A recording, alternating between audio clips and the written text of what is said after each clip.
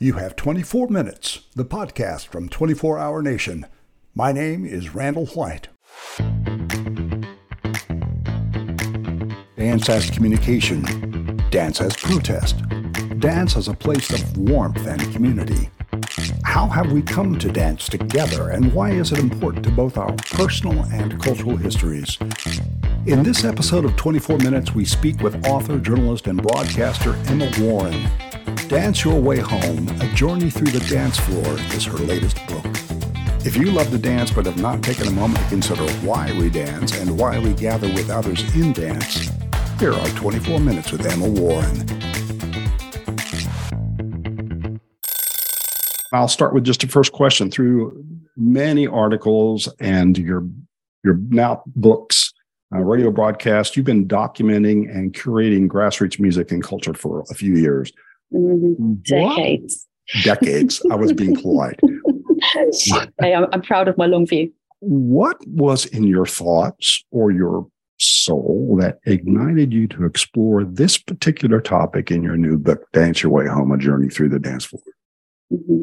Interesting question, because it wasn't obvious that I should write about the dance floor, even though it was obvious that I should write about the dance floor. And that says something about the ways in which the benefits of the space are invisible, even to those of us that know about it, and we know about it body and soul. I had a phrase in my last book, Make Some Space, which described the dance floor as dancing as medicine. And when I wrote that, I thought it was a bit of a stretch, but I also knew that I believed it. And a lot of people responded to that line in particular, dancing is medicine. And so I thought, when Faber asked me if I had any ideas for a book, I thought, you know what, maybe let me just take that phrase and let me just dig into it and dig behind it and see what's there. And it turns out there was a lot there. The book is 400 pages long.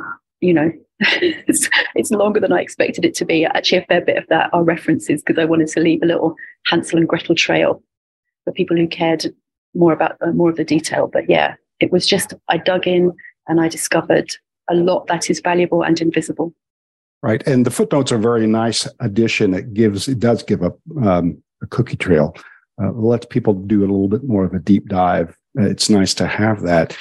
You know, there have been countless cultural influences in dance, but the image of us as children in our elders' kitchens moving around to music is a very strong one. And when I see children that hear music and they just start to wiggle, tell us a little bit about your personal history with dance. And in fact, the theme Dance Your History really resonated with me. And that's important, right? So I'll answer the question then. So I suppose there are two things there. One is Dance Your History, which is a phrase courtesy of the incredible Tony Basil, who I was lucky enough to interview.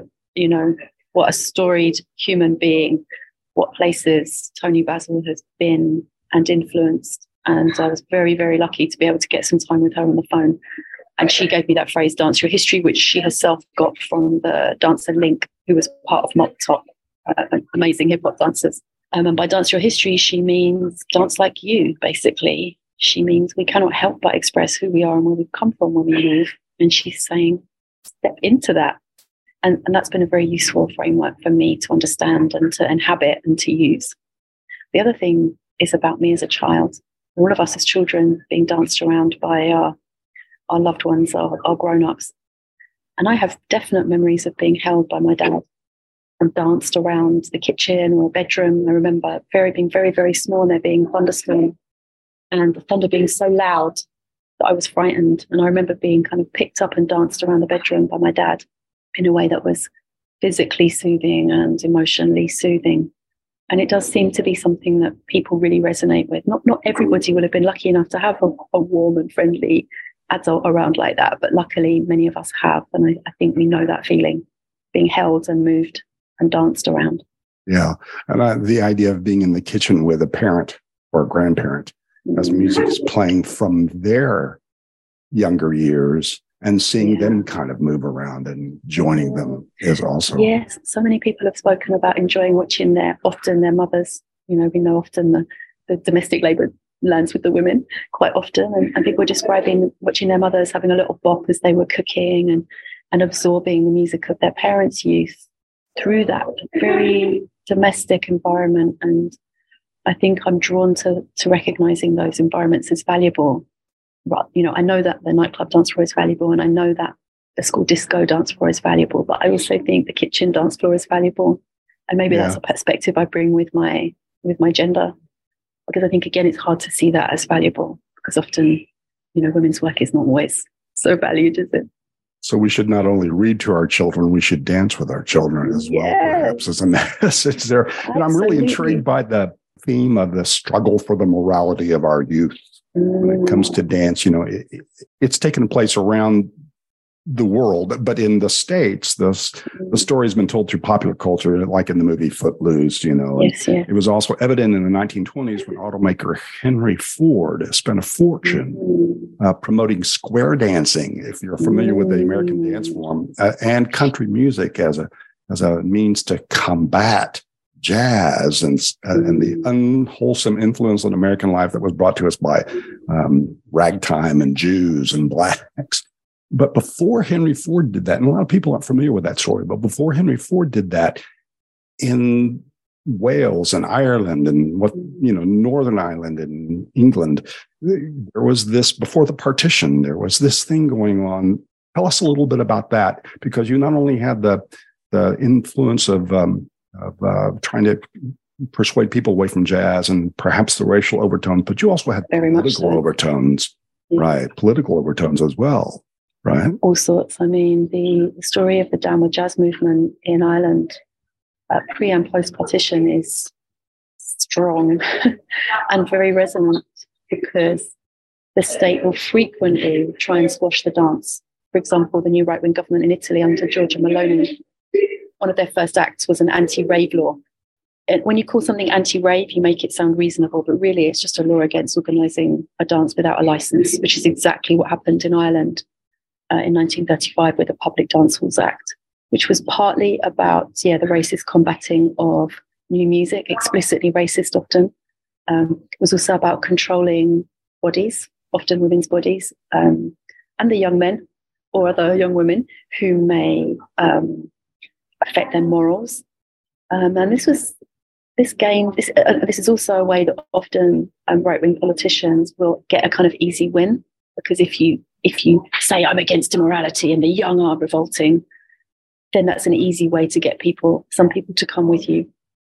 So there's so much to say about that Northern Irish example, but this happened all over kind of Eurocentric countries, America, Australasia, all those European and European outer remove type nations, where at that time dancing was conflated with immorality and laws were built and the people attempted to squash the dance. But of course it never worked, because the dancers will dance and they will find a way, always, even in the most repressive conditions. So I thought it was fascinating, and I thought actually it spoke very clearly to things that happened many, many decades afterwards. Can I tell you just a bit about being in Northern Ireland recently in the village of Cushendall? Please do. Thank you. So Cushendall it's in the Glens of Antrim, culturally extremely interesting place and beautiful as well. And I met some people there who ran youth club discos in the late 1960s. A group of teenagers, aged 15 and 16, decided they were part of a new upsurge of young people with new ideas, and they wanted their hair a bit longer. And so they made a committee to be able to run a youth club disco. And they put a note in the parish newsletter to request an adult to support them to write the lease on the building. They did this, they ran the discos, 15-year-old on the door, 16-year-old DJ, a 13-year-old building the disco lights out of a kind of starter from a kitchen flickering light. Incredible things, incredible opportunity to do, make, express. And the guy who ran it had a visit from the parish priest when he was eating his dinner with his mammy, and said that some of the parish members have been watching the dance, and they can't see much wrong with it, but they have seen two boys underage drinking in the car park, and you must stop this. And you must do an announcement against underage drinking, otherwise I'm going to close you down. Unfortunately, this teenager was brave enough and sturdy enough to say to the parish priest, no, we're not making an announcement. That's not what it's for. and they were able to continue, but they experienced that pressure of the moral minority wanting to stop them. 3 decades later, same village, same hall, a different group of teenagers, unbeknown, without knowing about the histories, did the same thing. But by this time, it's like the early days of, well, not early days, it's like house music, what became known as rave. And again, same thing. They get the space, they make the space that the young people want and need, and the moral minority attempt to close it down. So in a tiny way, that speaks to the way that faith organizations will try and control the bodies of their congregation, even in an environment as in this portion of Northern Ireland, where the whole community is experiencing structural oppression. So the oppression comes in all directions, but the dancers will dance. Well, and I love the fact that they will dance. And we even have an example here in my hometown in the States, where a producer of dance events does after parties, and they're non-alcohol, but he's having a hard time getting permitted because the ordinances don't allow for such a thing, even though there's no alcohol served, for young people who just get their night started at 2 a.m. when other places are closing down. It's like it's all residual from Henry Ford, and that if we were square dancing, it'd be a different story. I think it's residual, but it's also just what happens. The nighttime is a place of pollination. This is an idea that a friend of mine, Kieran Yates, she's a brilliant writer. She has a book called All the Houses I've Ever Lived In, coming very shortly. But she's also, like me, someone who spent a lot of time on the dance floor, and she brings that knowledge with her. And she said to me, we need to rethink what the night is for. Actually, in the nighttime, you have bats. It's a time for bats. Bats are one of the primary pollinators. We need the nighttime in order for things to flourish. And I thought that was such a brilliant idea. And it's not just about reframing the dance floor. It's also about reframing the night, isn't it? As not a place of danger, as a place of warmth, a place where new things can grow, something essential can happen. I agree with you 100%. And things that can happen at night are creative and bonding and celebratory and social in ways that daylight hours are not. Your work and your travels have taken you to several countries where certain experiences and information have given you additional insights about social dance traditions. I'm thinking specifically of the time you spent in Africa that you write about in your book, and time in the States. Can you relay a couple of instances in those travels that gave you like aha moments?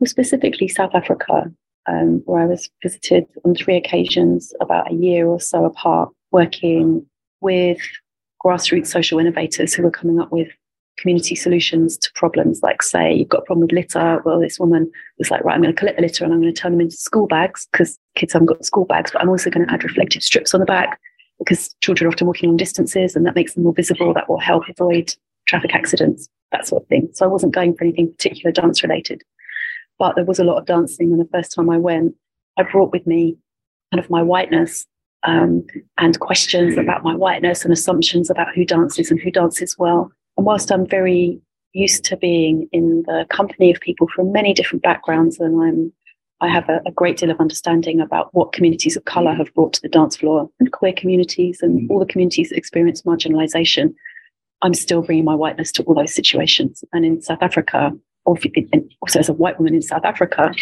not obviously European as opposed to South African, or not immediately anyway, I was having to navigate different parts of my sort of ethnicity experience. So the first time I was just kind of like, oh my God, I'm not going to be a good enough dancer.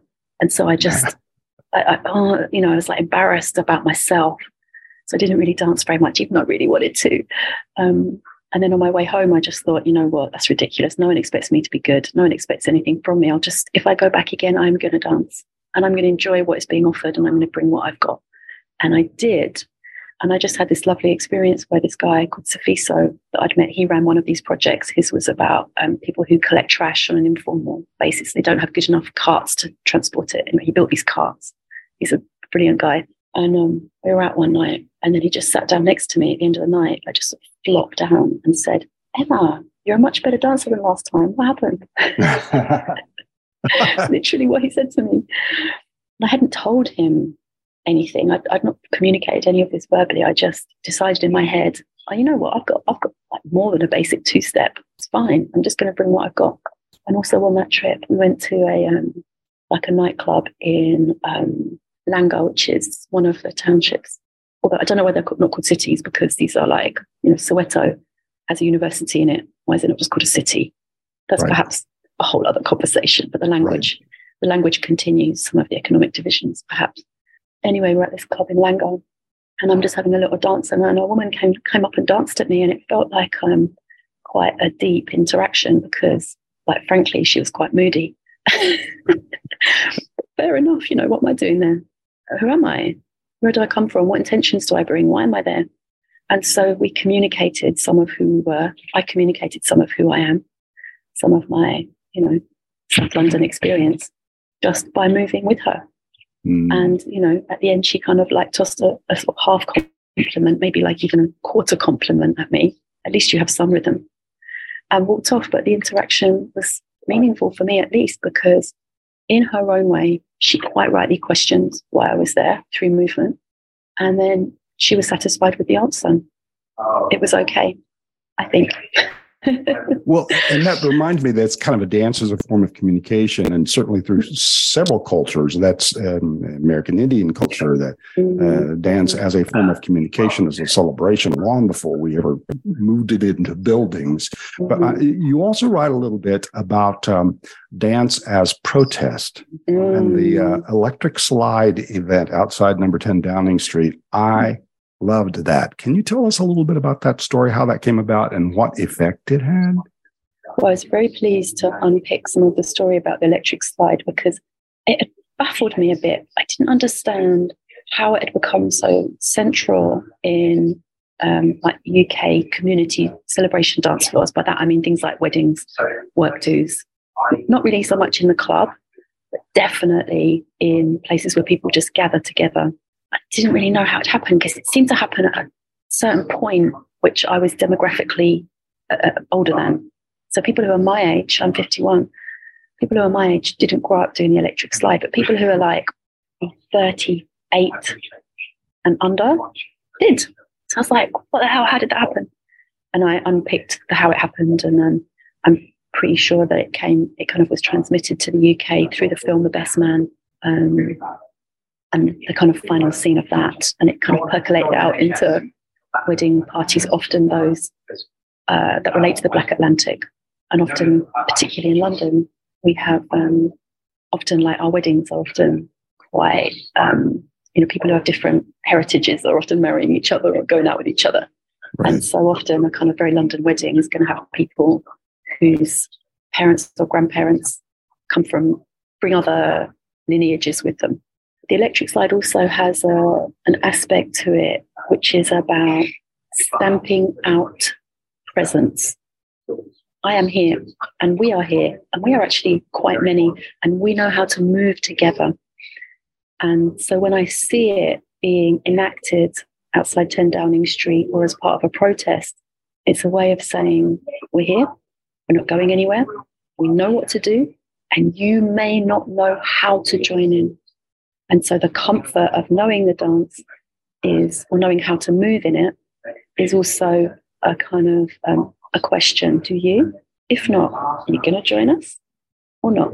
Well, so there's a reason why they call it a political movement. Exactly. And so something like the Toyi Toyi in South Africa, which when I checked with a South African friend of mine, she said you couldn't really call it a dance, but it was a series of, it's like movement and chanting that was often used in a protest setting, so much so it was banned by Mugabe over in Zimbabwe. But in an apartheid context, the Toyi Toyi would be a way that people would move with intention and drama and ownership of the space, and that in itself is powerful. Well, so the global coronavirus pandemic happened. I believe this is probably when you wrote much of your book. Is that correct? That's right, yeah. And we were for a time there no longer allowed to dance with each other. Did the desire to connect through dance help lead us out of that wilderness? And then what was the role of TikTok in all of this and dance on TikTok? Well, I'd say number one, what the pandemic did was those of us who spent powerful time on the dance floor, we know it matters. We know it in our bodies. We know. But it felt like a whole load of people who didn't know it through their bodies understood it during the pandemic. People like the media, people with structural power were suddenly missing something that they didn't know was valuable. So I felt like the pandemic made it possible for people who don't know to get to know. And in a way that's useful. In terms of TikTok, I just love the fact that so many people are bringing the dance they have to their phones and sharing it. I'm not really into this idea of internet dance equals less real dance, or what is real anyway. I just think amazing. There's loads and loads of young people moving their bodies, sharing it. And I think that's really encouraging. And dance your history, even if it's on TikTok. Exactly. I'm speaking with author, editor, journalist, and broadcaster Emma Warren. Her new book, Dance Your Way Home, A Journey Through the Dance Floor, has recently been published by Faber. You can ask for it in a bookstore if you can, particularly locally owned and operated bookstore. If not available in your favorite locally owned bookstore, it is available online, in print, and in the ebook and audiobook. You can also learn more at Faber, faber.co.uk. This will be my final question of you, and it's been a delight to speak with you. I'm so looking forward to this, and I did feel like we are kindred spirits. But kindred spirits for sure. I value the work you're doing, because it's hard to explain why this stuff matters. And all of us that are in the business of amplification, we're kindred to each other, aren't we?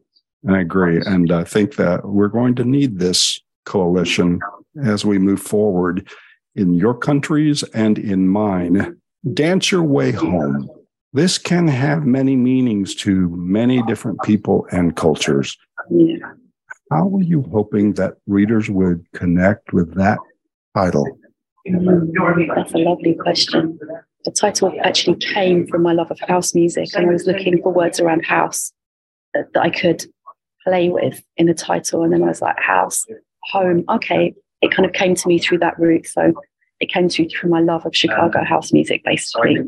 So the title kind of had that lineage. I think what I want people to feel from that is the idea of not just the dance floor as a technology of togetherness, but the dance as a technology of both togetherness and solidity. That dancing can allow you to come home to your body, can come home to yourself, which is the most essential form of sanctuary, isn't it? And the way people are responding to it suggests that I may have succeeded, at least in some small way. And that makes me feel really good, that the labor and the effort and the sweating the lines and the ledges that I try to build in for everybody and the layering that I try to apply to it has worked. It's transmitting what I want it to transmit. We're here. We're not going anywhere. Are you going to join us? This has been Season 2, Episode 12 of 24 Minutes from 24 Hour Nation. Visit us at 24hournation.com and follow us on social media at 24 Hour Nation. My name is Randall Point.